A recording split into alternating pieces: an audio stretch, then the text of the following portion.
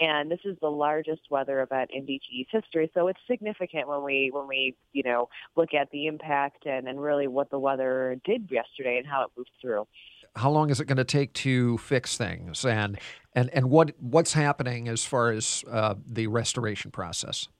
Sure. So we've got folks, we've had our crews out throughout the day yesterday and throughout the evening trying to assess and essentially safely ensure that wires are not in a hazardous place, that we've been able to handle all the wires that have been down and secure them so that they're not live and they're not a threat to the public. So that was our first priority as we moved through the day yesterday. We had more than 3,000 wire downs in our service territory, so it was a really substantial amount, and we wanted to make sure that everyone was safe and we were able to properly handle those wires so we didn't have any concerns from the public. So moving on to where we go from here, as we continue to assess this morning and as the sun rises, we'll look at what damage we have, how we are going to move forward with prioritizing our restoration efforts. And we've got crews coming in from out of state to help us. We'll have 600 linemen out working around the clock, working 16-hour shifts to make sure that we're able to restore power as quickly and as safely as possible, as well as another 450 between contractors and out-of-state help that we've requested to come in from Kentucky, Indiana, Tennessee, New York, and Pennsylvania. So we've got a lot of folks on board to help us, and we look forward to moving that process forward today. And how long do you think before all the power is restored?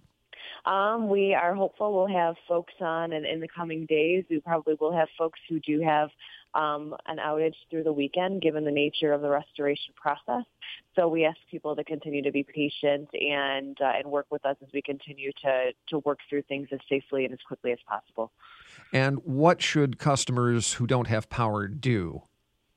At this point, safety is the biggest priority. As I mentioned before, making sure that they stay 20 feet away from down power lines, assume lines are live, report those lines to us. Also, too, turning off and unplugging appliances to prevent overload when power is restored is something that we can do, or something they can do. And don't open refrigerators or freezers more than you have to. A closed cold refrigerator can keep food fresh and preserved for up to 2 days. So also, too, as folks look at ways to power their homes, being mindful of generators and CO2, we want to make sure if people are running generators, they're doing so safely. So that's something to consider. And, obviously making alternative accommodations with friends or family if they do have power out for more than a day or so. How can people report outages? They can report outages through our mobile app by calling 1-800-477-4747 or on our website, dteenergy.com. So we've got a few different ways for people to connect with us.